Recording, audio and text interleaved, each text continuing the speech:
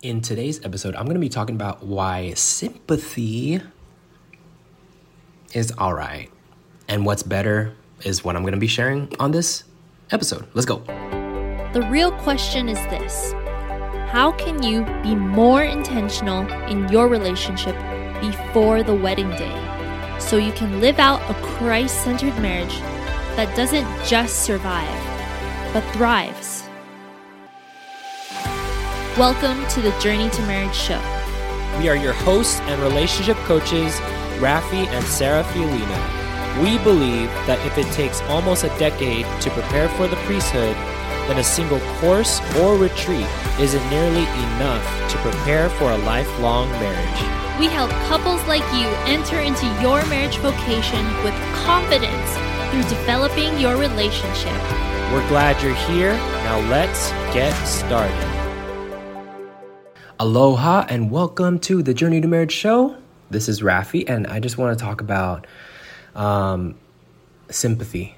This is actually a training that we were doing for our Holy Couples Academy, our membership, and we wanted to really talk about the importance of suffering and why it happens in our lives.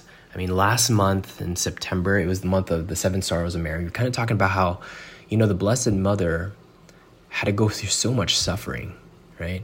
She had to go through so much suffering. And imagine seeing your own son being beaten, being mocked, having to carry his cross, to be crucified, and having to not do, you can't really do anything about it, but just witness that suffering. It's really crazy. And we have to realize that, suffering, it's purposeful. There's a reason why we suffer. It's because this is an opportunity to be like Christ for one another, right? Suffering is practically a participation in the mystery of Christ. Like, if we want to be more like Christ, this is one of those hard truths, that to become like him in his death, we can attain resurrection, right, from the dead. And that's kind of like how St. Paul saw suffering. He saw suffering as a ways and means of participating in the passion of Christ. And it's because through the Lord's death and resurrection that we should participate in this same journey to obtain salvation, right? And one of the sufferings that we experience, especially with a relationship with other people, is we hear these hard times from our friends, our families, our loved ones, of what they're going through. Just recently, we just got a call from a friend of ours that's one of our neighbors. It's really sad because one of our dear friends just passed away recently, and he was one of our neighbors. And one of we have a mutual friend. There's 3 other people living in that apartment where our friend passed away, but unfortunately there was none of their names. Those 3 other people that was living with him were on the lease, so they're getting they're getting evicted. They're getting evicted out of the apartment. And she gave us a call, and she was frantically, you could hear in her voice, I'm afraid. We're about to literally live in the streets next week, and I need your help. Is there something that you could help me out with, and all these things? And in that moment, I was thinking, how can we help? What can I do? All these different things, until I realized, I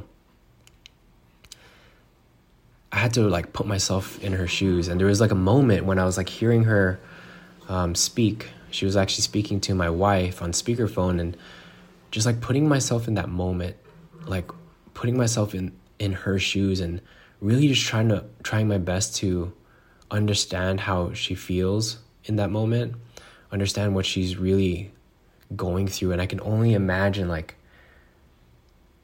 how that would feel, this feeling evicted, you're gonna leave, and you're gonna be living on the streets, just having a family and thinking about that, it frightens me, but it could happen to any of us, right? But in that moment, it was just really profound, where I just had this, instead of like going to my head and like, oh, how can I fix this, blah, blah, blah, blah, blah, and not really being there, being present, like I started to really just challenge myself to feel what she was feeling over the phone. And that just allowed me to connect with her so deeply. And I didn't even get to talk to her. She's actually going to be heading over to our place soon, so we could kind of game plan and strategize on how we can get her under a roof in the next week, which I know by the grace of God we will. But in those moments, like we're gonna face those challenges. We're gonna hear the pains and the sufferings of our friends reaching out to us, our family, like our significant other. What do? I know a lot of people, and I know that this is like me included, what I've been taught is to sympathize. Like in those moments of grief, of challenge, of suffering, I was just taught to say, I'm so sorry that you're feeling that way. Like, I'm so sorry that you're feeling that way. Like, man, that must be rough. Thing with that, like, although it can help a little alleviate the pain, but it doesn't really fix the root of the situation, the brokenness and the suffering that our loved ones are experiencing. And if anything, when we say like, I'm sorry, that should like generate those feelings of pity from the person hearing us saying, I'm sorry, which isn't very helpful in those situations, especially when people are in pain. Like, it's like, oh, I'm sorry that you're about to be homeless, and then just kind of like leaving out there. It's like, it's kind of awkward. And I know this is what a lot of people kind of go to, like, I'm sorry. But instead, like, to take things to the next level, when you start to encounter people who are suffering or coming to you and they need your help, instead of sympathizing them, to empathize, right? What is empathizing? Is to share in that person's feelings. Instead of saying, hey, I know how you feel, like, I'm sorry, but really saying to yourself, like, I feel how you feel. Like challenging yourself to put yourself in their shoes so that you can understand like what they're going through and the pain, the suffering that they're going through, and that knowing that in that moment, all they really need right now is just you and your presence, not you having to think about how can you fix the situation for them, but just knowing that there's someone out here trying to reach out to you for help, and they're suffering, they're scared, they're anxious, they're worried. When you feel how they feel, when you feel that suffering, when you feel that anxiety, that worry, what do you want to do? You're not really thinking about how can I fix this. You're just kind of feeling hopeless, right? But in those moments, that gives you that opportunity to connect with your partner, like, man, I feel what you're feeling right now. Like, this is difficult. This is a difficult time. I could hear the stress in your voice, right? Imagine yourself in their situation and feel the feelings with them and reaffirm them in those moments that, hey, I understand how this feels for you and it must be really hard.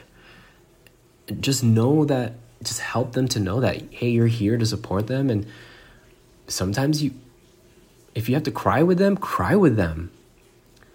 Those are powerful moments of connection, of vulnerability in a relationship. We're not even talking about just intimate relationship, but just relationship in general, right? And that's what Christ calls us to. Like, we're called to be there for one another, emotionally, in our presence, and through empathy, versus just saying, oh, I'm sorry that you're going through that, and just leaving it there. You can take things to the next step and starting to empathize, starting to feel what they're feeling, starting to reaffirm them. So the next time you hear your partner coming to you, like telling you that they're having they had a difficult day. They had a challenging day. They had a stressful day. Instead of saying, I'm sorry you had that day, and just kind of like leaving it there, go deep. Feel what they feel. Help them to put you in that situation of where they're going through, so that you can experience what they're experiencing. And I'm going to tell you, it's not going to only help your connection with this person, but it's also going to help you to know and be in tune with your emotions and your feelings. And that is so pivotal. Like when you can master your emotions and your feelings, I know I really want to just it's very passionate right now, but my baby is sleeping. So this is all that you're going to get from me. But empathy is so pivotal. This is a skill that we all need, especially us men. We are not in tune with our feelings and our emotions. And unfortunately, the culture, maybe our parents, our upbringing has not taught us how to deal and manage with our emotions. But these are those opportunities when you start to experience this in a relationship where you can thrive, where you can connect, where you can be more emotionally intelligent and present for your partner. So let's do that. Let's not just sympathize.